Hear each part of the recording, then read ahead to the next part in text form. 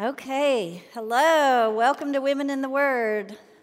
I'm Lynn Kitchens. I'd love to be here with you right now and talk about our study in the tabernacle. What a great study it's been. And we're going to talk about generosity today. So I thought we would do a little test on our generosity level. So wherever you're seeing this lecture, just be ready to raise your hands. Okay. How many of you ate some Halloween candy a week and a half ago? Okay, how many of you ate some Halloween candy that wasn't your candy? How many of you ate some Halloween candy in secret? Okay. So, our kids always knew that their dad was going to go through their trick-or-treat bag, but he thought it was a secret, and it wasn't. Okay, last question. How many of you bought Halloween candy and shared it with others? Okay, so I think we're good on the generosity level because the giving balanced out the taking. You and I have the great joy of serving a God who is generous. It is who He is. He's always giving. He makes our lives rich and full, and we witness His generosity when we witness the life and the death of Jesus Christ. We can also understand His generous spirit when we think of all the wonderful things He's done in our lives. But we can also know He's generous because of how He describes Himself. One incredible morning on Mount Sinai, there is Moses. He stood with 2 tablets of stone on Mount Sinai. He's going to receive the 10 Commandments for the second time. Remember, the first time he came down and saw the golden calf that Israel had made, and he threw them down and they broke. So God said, come on back up to the mountain. We're going to get those commands back out. And we read in Exodus 34 that when Moses came and stood high on the side of a mountain, it tells us God stood next to him. God stood with him, and then Moses heard the very voice of God describing himself. And this is what he said: the Lord, a God merciful and gracious, slow to anger, abounding in steadfast love and faithfulness, keeping the steadfast love for thousands, forgiving iniquity and transgression and sin. And when those words penetrated the heart of Moses, the Bible tells us he bowed down with his face to the earth and he worshiped the Lord. That should be our response as we think about the generosity of God in our lives, as we remember His love that is steadfast, His forgiveness that is strong, His enduring mercies in our life, His faithfulness. I've been thinking about generosity a lot lately. Many of you know my mom went to be with the Lord about 5 weeks ago now. And I've wanted to stand up during our praise time and just say how your kindness to me and all that, and your prayers and your cards and your hugs, how much that has meant in my life. I told someone every card that I got, every word in it written spoke right to my heart. Nobody wrote a sentence or a verse that wasn't so meaningful to me. But I've been thinking about His generosity because I've been thinking how He pursued my mom, how He saved my mom even when I was an adult and she was getting older, how she learned how to be a woman of prayer and she had faith. And because of God's generous promise for those who are in Him to have eternal life forever, I have no questions. I have no anxiety. I have no despair because I know God went ahead of her, prepared a place for her, and she's there and suffers no more. What a gift from God. What generosity. It has been something that's been an anchor at this time for me. We should be thankful when we meditate on God's generosity. Another reason and another response we should have is that we should want to be generous ourselves when we consider his generosity. In our story today, we're going to see that God's children had both of these responses. They were grateful to him, and they also desired to give as he'd been giving to them. And think about all the tabernacle details we've been studying. Like you guys could write a book about it now. You just got it all down, I know. The Ark of the Covenant, a mercy seat with cherubim, a golden lampstand, a basin, a table for bread, plates, dishes, utensils, bowls, curtains, wood frames, a thick veil, altars, a courtyard, priestly garments, oil, incense, basins. To use gold stones and silver and bronze and linen and wood and fine threads. And all of this had to be transportable. So, how would we feel if God's Spirit came in this room, told us these exact same things right now, and said, "You build me a place to dwell"? What would we do? It'd be terrifying. I think we would be overwhelmed. It would seem an impossible task. And it would be if we didn't serve a generous God. God doesn't call us to a task without equipping us to do it.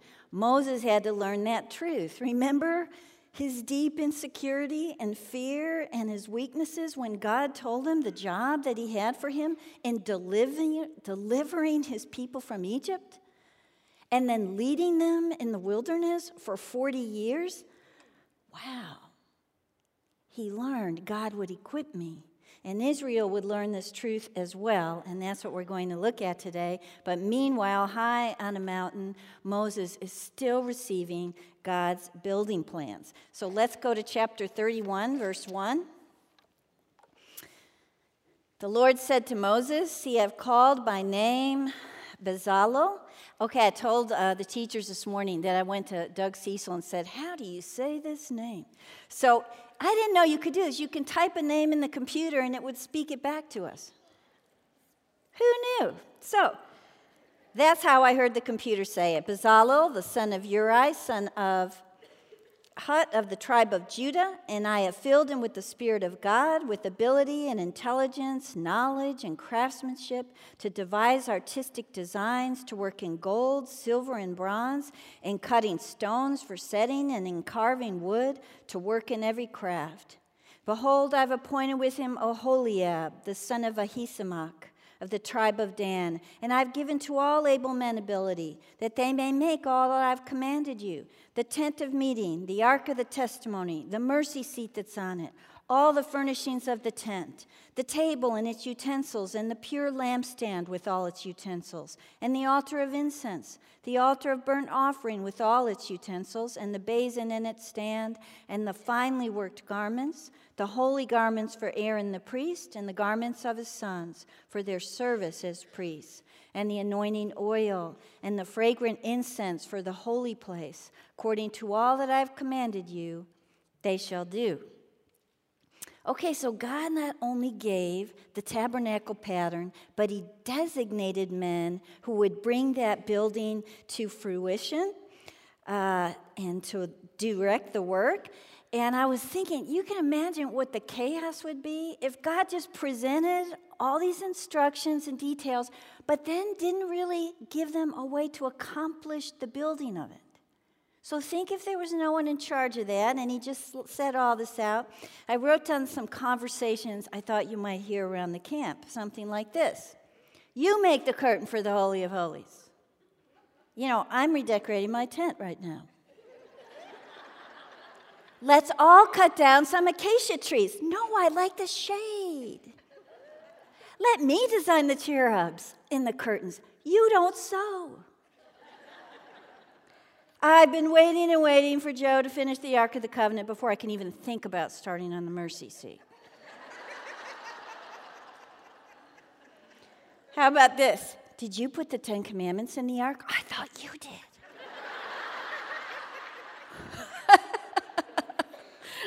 I want my son to build the altar of the burnt offering. My son has a degree in altars.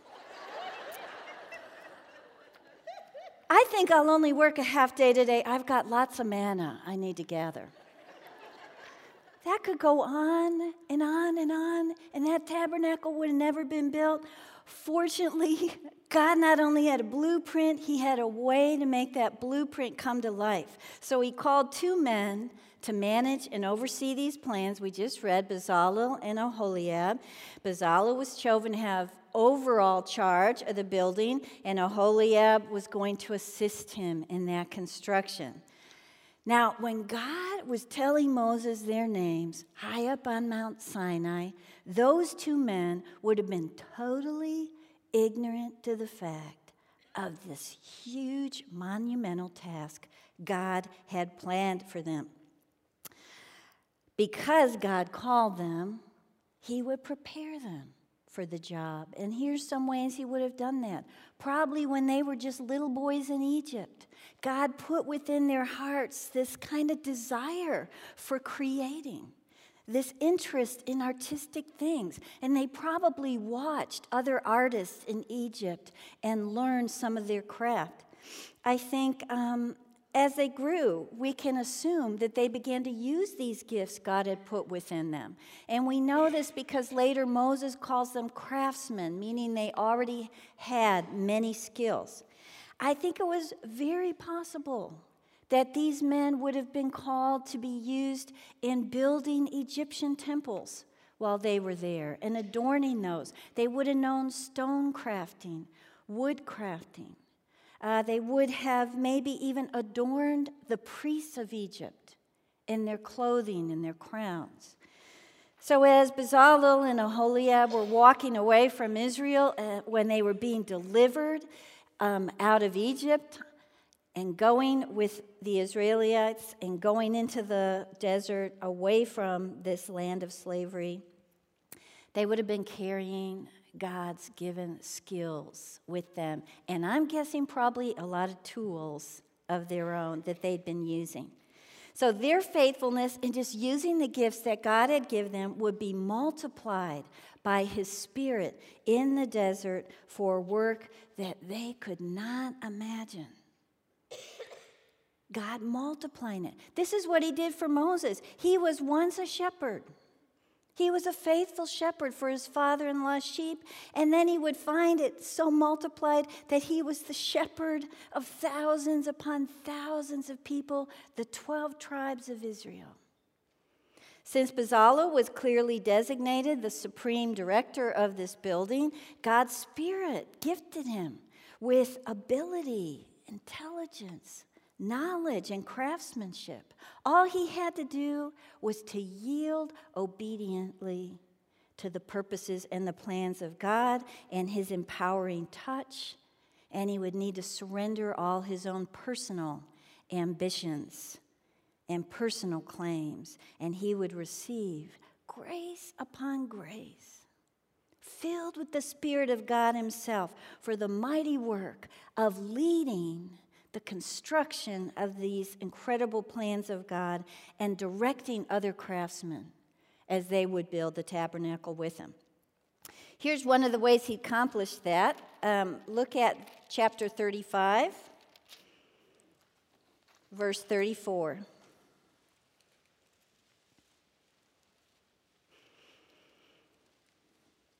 And God has inspired him to teach, both him and Oholiab, the son of Ahisamach of the tribe of Dan. He's filled them with skill to do every sort of work done by an engraver or by a designer or by an embroiderer in blue and purple and scarlet yarns and fine twine linen, or by a weaver, by any sort of workman or skilled designer.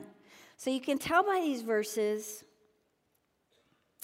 Bezalel and Oholiab were not going to be about their own glory, because it tells us in 34, they took the time to teach the skills that God had developed in their hearts and in their hands and in their minds, so that many men and women could serve God well.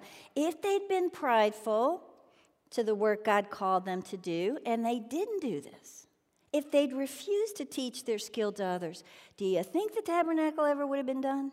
Maybe when they were like 500 years old. years and years and years if it ever did get accomplished. And nobody else would have shared the joy and shared the ability to use their gifts that God had given them or the work of the Spirit in their hearts. We read that Aholiab was appointed to be with Bezalel in chapter 31. He was to be his faithful right-hand man, also skilled by God. And we learn more about him in Exodus 38:23. It's on your verse sheet. And with him was Aholiab, the son of Ahisamach of the tribe of Dan. He's an engraver and a designer and an embroiderer in blue and purple and scarlet yarns and fine twined linen. So he was in the textile fabrics. That's what he was involved in. Woven things, embroidered things. His eye would have been drawn to gifts of beauty and color. And here's something else that we can learn about these men when we look at these verses. We won't be able to find any record of rivalry between these two men. I think that's incredible. Together, they worked for the glory of God. Together, they trained other craftsmen and led them that God had generously skilled. The Bible tells us able men with multiplied ability. The New American Standard, I love how they say this. In the hearts of all who are skillful, God says, I have put skill. In all the hearts of those who are skillful, I have put skill. And this included women. Many women. God's always used women for his important work. And he did in the tabernacle. The skill God gave them became mighty in his powerful hands. So all willing workers would be touched by God's divine help to build this sanctuary. In fact, look at what Moses would tell the people later. Look at chapter 36, verse 1. Bezalel and Aholiab and every craftsman in whom the Lord has put skill and intelligence to know how to do any work in the construction of the sanctuary shall work in accordance with all that the Lord has commanded. And Moses called Bezalel and Aholiab and every craftsman in whose mind the Lord had put skill. Everyone whose heart stirred him came up to do the work. So we see in the second verse, it's just not enough to be gifted by God, is it? We have to decide to use the gifts we've been given by God. Our hearts have to be stirred, which is the first truth we realize when we look at God's calling for us. Just as Bezalel couldn't build this tabernacle alone, Jesus Christ desires the cooperation of everyone who's been redeemed to build his church. And he's given us specific gifts for us to accomplish that very purpose. When he unrolled his blueprint for the church, our names are on it. He had a job for us to do. So what that means is we have to take our personal blueprint that we've created for our own life and roll it up and throw it in the fire or something. I have to do that almost every day, or all of a sudden I notice the desk on my heart has my blueprint slowly unrolling on top of God's blueprint for my life. We have to decide, what is it God wants me to do? Am I letting him stir my heart? Am I willing to let his Spirit work in me? I have his Spirit, but am I willing to let him have his way in my life? We also should not envy the gifts of others or be prideful. There should be no rivalry. Together we build the church as they built the tabernacle. I think about envisioning that tabernacle on a desert ground in the sand and how it would rise and come up and be something of beauty. And that's our job for the church. That when we build it through the power of God's Spirit and we do it in his way and we give of ourselves and we toss away our own blueprint, the church becomes this oasis for the world, really. Something beautiful that points to the beauty of God, that rises up in a dark world. We're called to build the kingdom of God in a world lost in the wilderness. Do you hear this often from people? And I've heard this a lot. I don't need the church to walk with God. I don't need the church to love God. And here's what they need to know. That may be very true, but they've lost sight of the fact that the church needs them. That's how it works. The church needs them. We need each other. That's his design for his followers. Look at 1 Corinthians 12. Now there are varieties of gifts, but the same Spirit. And there are varieties of service, but the same Lord. Varieties of activities, but it's the same God who empowers them all and everyone. To each is given the manifestation of the Spirit for the common good. Ephesians 4, from whom the whole body, joined and held together by every joint with which it is equipped, when each part is working properly, makes the body grow, so it builds itself up in love. When we use our gifts in the church, we'll find our willingness partners with God multiplying the use of that gift and the skill of that gift, just like he did for Israel. In our church, we need to be using our gifts in our home, in our community, on the mission field. And when God's Spirit is part of our service, our God-given talents are multiplied and become heavenly deposits. We can use those gifts according to our own blueprint, but they won't become heavenly deposits. They won't build the church. That's what God needs us to do, is to surrender to his plan. It's not enough to have the Spirit. The Spirit must have us. If you're a mother, God can multiply your mothering abilities when you surrender to his blueprint. Are you a writer, an artist? Are you full of mercy? Do you like to give? Do you like to be hospitable? When you do all that in God's Spirit, you will be shocked what all he can do with it for his kingdom. When we offer ourselves to the Spirit, our abilities grow and create a beautiful tabernacle for God's glory. I read about Gordon MacDonald. A lot of you have heard of him. He's an author, and he was a pastor. And he talked about when he was young in school, and he ran track, and his coach invited him to his house for dinner. And he was like, wow, I get to go to my coach's house for dinner, and they're eating dinner. And at the end of dinner, the coach sets down a book on the table, and it's got Gordon's name on the cover of it. And he said, well, let's see, Gordon. And he ran through it, and he said, these are the races I'm going to schedule for you to run about 4 years from now. So here's the times you're going to achieve in those 4 years. And Gordon, he looked down in the book and he said, oh my gosh, I don't run anywhere near that. I can't do that. He says this, the coach began turning back the pages of that book, page by page, showing the 42 months he'd scheduled for workouts. These were the graduated, accelerated plans for my increasing skill on the track as the month and years would go by. He had a sense of direction and development when it came to my athletic growth, and I thought, that's what God does. He's our divine coach. He already knows what's possible for us later on if we obey and surrender and yield to his work at this point. He's got a plan to increase and multiply our gifts and skills to this place when we choose to walk with him. So when we face the most difficult tasks, we can do it through the generous power of God within us. I like to look back at Moses again and again. Just look at him. Look at the job God gave him. All the people he was leading.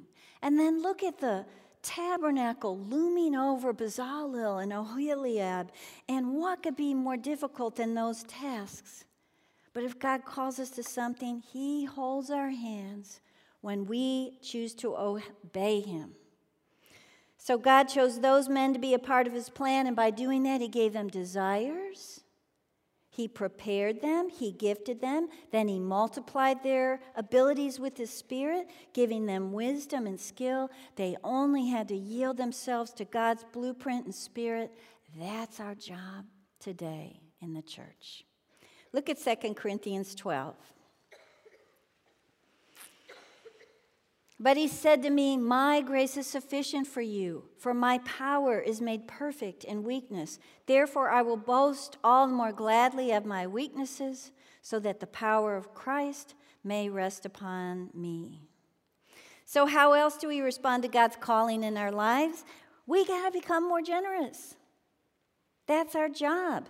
When we consider Israel's response to God's calling, we're going to realize that generosity results from a heart that's driven by a holy purpose and driven by gratefulness. Have you thought about this? Why didn't God just build the tabernacle himself? Why didn't he? Wouldn't it have been a lot more beautiful even than what they built? I mean, more beautiful than anything we could have ever imagined. He could have lifted it up out of the desert sands, and there it would be. But he had a better plan in mind, one that would bless Israel. He desired to allow Israel to share in his eternal purposes. Wow. He would let them cooperate with him in fulfilling this design. And the result would be a more mature and a more generous people because they were a part of his purpose. Without godly purpose in our lives, we are certainly selfish people. All I had to do was go back and think about my life before I knew the Lord, and I could tell you I was selfish. I still am, but God's working on me. We all just look back and think, yeah, look at the direction of my life before I knew the Lord. It was just all about me. You know, we can even look back at Israel's earlier responses to God to see that same thing. Remember when they first were delivered, hadn't been there very long, and then Moses was on the mountain for so long that the Israelites were like, we're tired of that guy. Who is that guy? We don't even remember that guy. What do we want? We want to make our own God who led us out of Egypt. And that is the birth of the golden calf. It did not spring up out of the sands. It was made with hearts and hands that were selfish and wanted their needs met. Moses was with God, receiving the law and instructions about the tabernacle, and they were dancing around an idol that they made, a golden calf. So later Moses had to intercede for Israel's sins on Mount Sinai, and God in his graciousness listened to Moses and continued to dwell and lead these people. So I want us to look now as Moses is coming down from the mountain.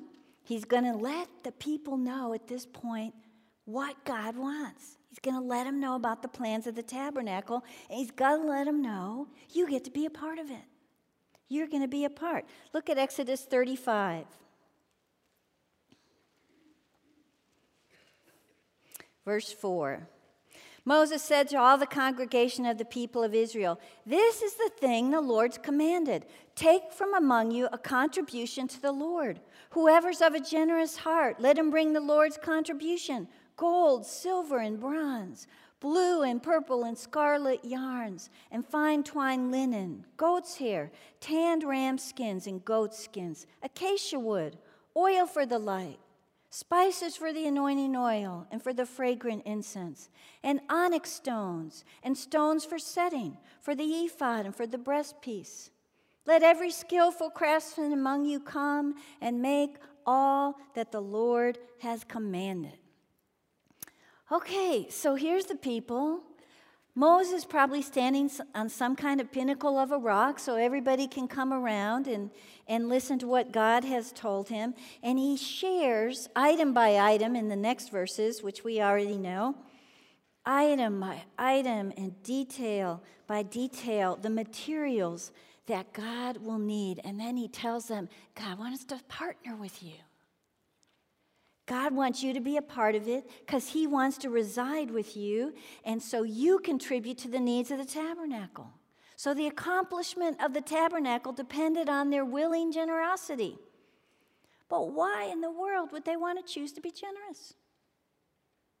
Why would they want to give away Great Aunt Sylvie's golden ring on their finger? Because they had a purpose. God's purpose would drive them forward. No longer were their purposes selfish, just totally selfish. God had a plan and a purpose, and it moved their hearts irresistibly. Think about their life in Egypt. Their life with God was nothing like their life in Egypt. Those were cities they built under forced labor, under the whip of a taskmaster. Their blood and their tears built the canals and the buildings and the walls for another people. Israel had no ownership. They had no choice. They were simply slaves of a cruel people. So their hearts stood against Egypt. And their hearts stood against the work they had to do. They did it resentfully. But here, God was simply asking them, if your heart's generous, contribute to this place where I will dwell. There was nothing forced. There was no whips. There were no more beatings. Just a generous God inviting his people to be generous like him. Moses told the people what God needed. Then he left it up to the Spirit of God to impress upon their hearts to give. And that's why it was called a free will offering. Did not come out of obligation, did not come out of compulsion, but willingly from the heart. That's what God desires. Look at 2 Corinthians 9. Each one must give as he has decided in his heart, not reluctantly or under compulsion, for God loves a cheerful giver. So now Israel had a holy purpose, and this was it: the presence of God dwelling with us. What could be a better purpose? When they traveled step by step over the hot sands in the day after day, God would be their provider. When they traversed the rocks and the pinnacles and the peaks and the desert dangers, God would be their strength. When they climbed a hill and they looked out and there was an army of their enemies coming toward them, God would be their great fortress. Now they had a reason to live generous lives. And there would be an abundance of opportunity to do just that. Those who had costly heirlooms could give of their treasures. Those who had no treasures could go out, cut down a tree, and bring in some acacia wood. The very poor people could use the skills of their hands. Women could spin the flax out of Angora goat hair to help build the hangings and curtains for the glory of God's house. Did you notice, though, in what I just read, Moses didn't tell the people the exact pattern of the tabernacle, all those cubits things we've been studying? He didn't tell them that. He had a reason for that. He wanted their giving to be unconditional. All he wanted to do was tell them, here's what I need. Let's see who will give. He didn't attach anything else to it.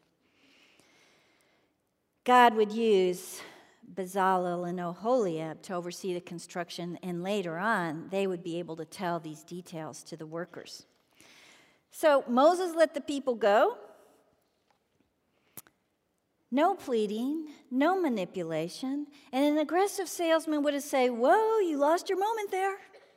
Letting those people go right now, why didn't you keep them? That was a big mistake. You should have worked them up a little while they're here. Get them, play on their emotions. Make them feel guilty. Get some competition going among them. You know, I went to buy a treadmill a few years ago, and I was just wanting this little itty-bitty one. And this guy, I found one in his store, and he began doing this to me. You'll never find another one. They don't make them anymore. This is your last chance. Last one I have. So I went home, Googled it, found it for half the price, and ordered it online.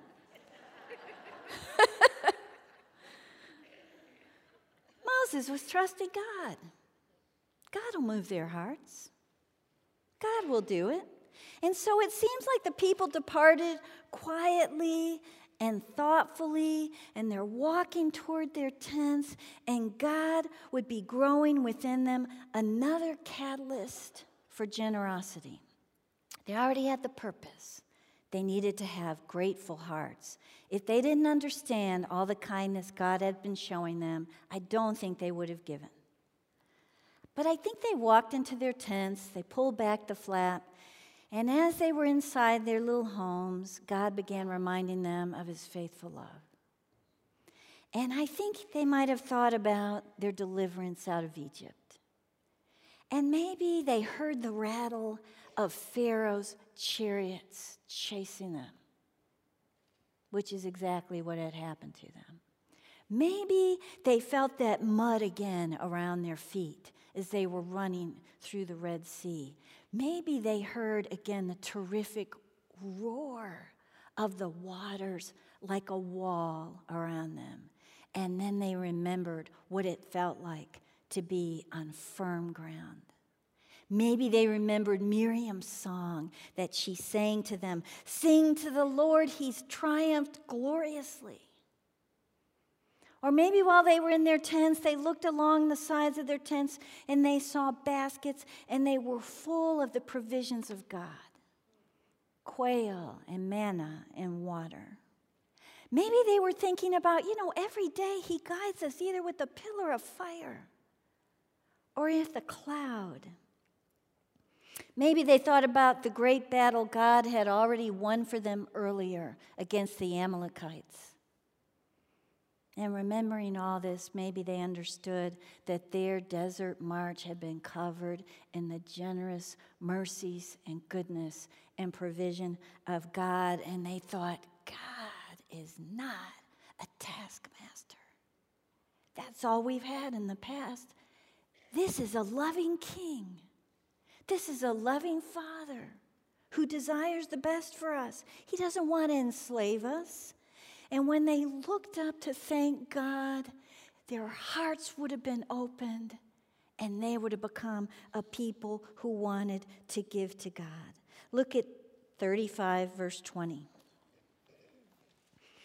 Then all the congregation of the people of Israel departed from the presence of Moses, and then they came. Everyone whose heart stirred him, everyone whose spirit moved him, and brought the Lord's contribution to be used for the tent of meeting, and for all its service, and for the holy garments. So they came, both men and women. All who were of a willing heart brought brooches and earrings, signet rings and armlets, all sorts of gold objects, every man dedicating an offering of gold to the Lord. And everyone who possessed blue or purple or scarlet yarns, or fine linen or goat's hair, or tanned ram skins or goat skins brought them. Everyone who could make a contribution of silver or bronze brought it as the Lord's contribution. And everyone who possessed acacia wood of any use in the work brought it. And every skillful woman spun with their hands, and they all brought what they had spun in blue and purple and scarlet yarns and fine twined linen. All the women whose hearts stirred them to use their skill spun the goat's hair. And the leaders brought onyx stones and stones to be set for the ephod and for the breastpiece, and spices and oil for the light and for the anointing oil and for the fragrant incense. I love how this passage opened. People went to their homes, and then they came. And out of their tents, we would see women carrying fabrics and embroidery, and we'd see men hauling a log of acacia wood, and we'd see children with some of the jewelry, and they'd all be coming out, and their arms would be full, and they'd be talking, and they'd be excited to give to their giving God, and they'd be sharing it. I thought it'd sort of be like a walking show and tell. So happy for each other while they walked around, contributing with full hands and a full heart. God not only opened their hearts, he opened their treasure chest. They were giving away the things they took from Egypt. They were donating the items that they would have gotten from people passing by in the desert, passing caravans. They used to trade to get things from them. They also gave from the spoils from when they defeated the Amalekites. They would have had their spoils. So here they would come all sorts of colors, textures, smells, everything laying in generous heaps on the sands of the wilderness. And beautiful. You know, heaps of generosity are beautiful things. Look at verse 29.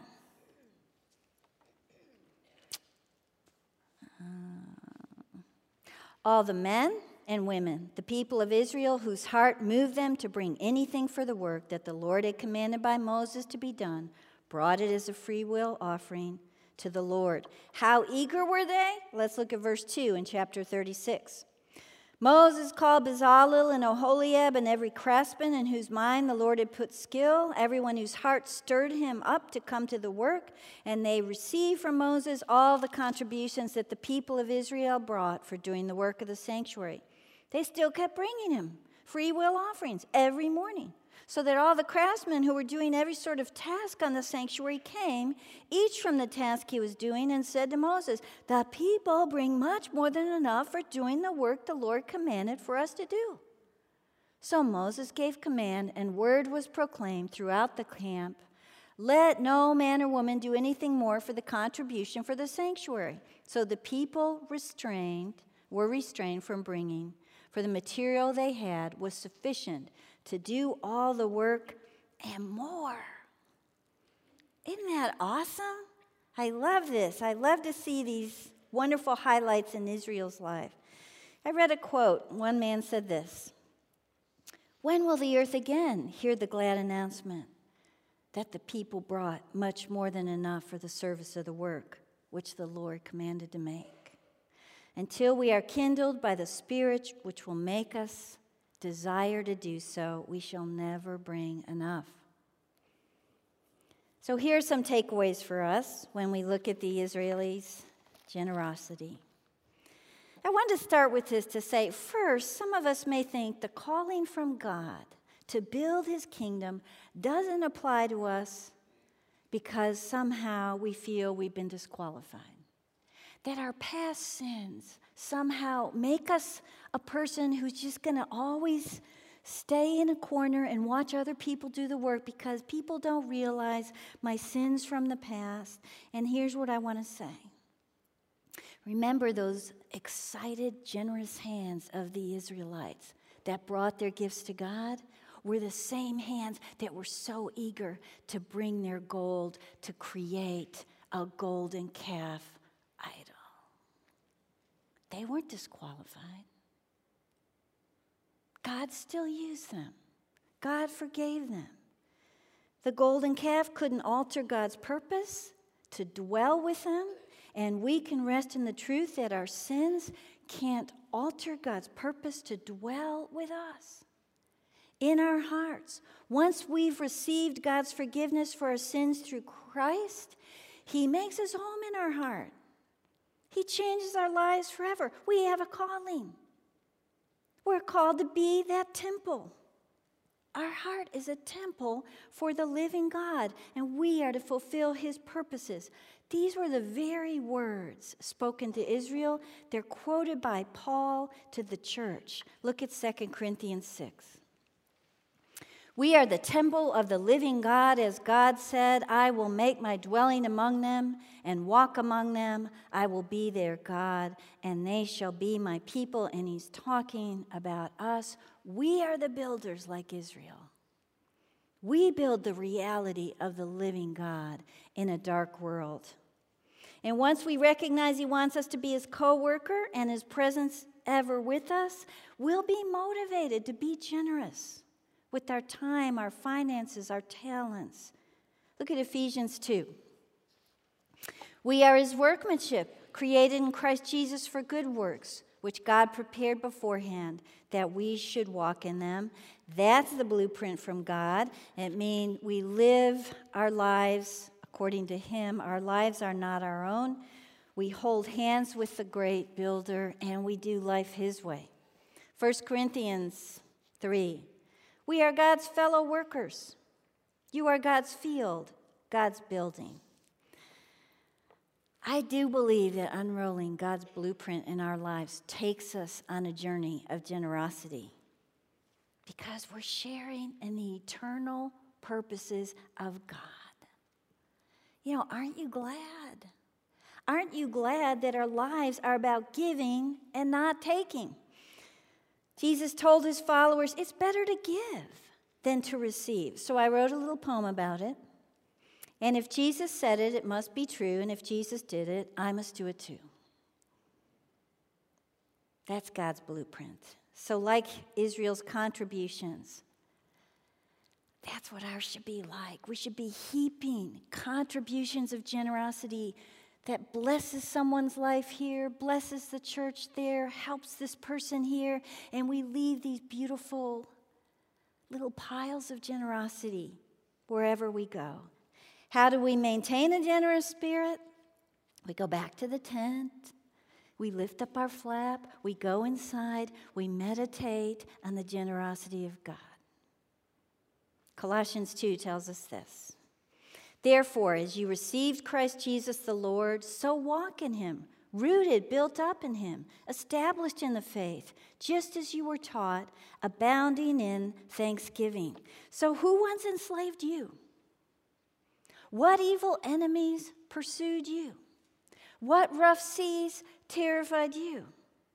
How did God deliver you from your hurts and your disappointments? How did it feel to find yourself standing on solid ground with God at your side? Remember those things, then we come out of our tents with full hearts and full hands. Remember that a grateful heart is a giving heart. A grateful heart is a giving heart, and God blesses the giving heart. Look at these last two verses. Therefore, as you received Christ Jesus the Lord, so walk in him, rooted and built up in love. Oh, we just read that one. Proverbs 11. One gives freely, yet grows all the richer. Another withholds what he should give and only suffers want. Whoever brings blessing will be enriched, and one who waters will himself be watered. I wanted to close with a quote by John Wesley that I thought was so great.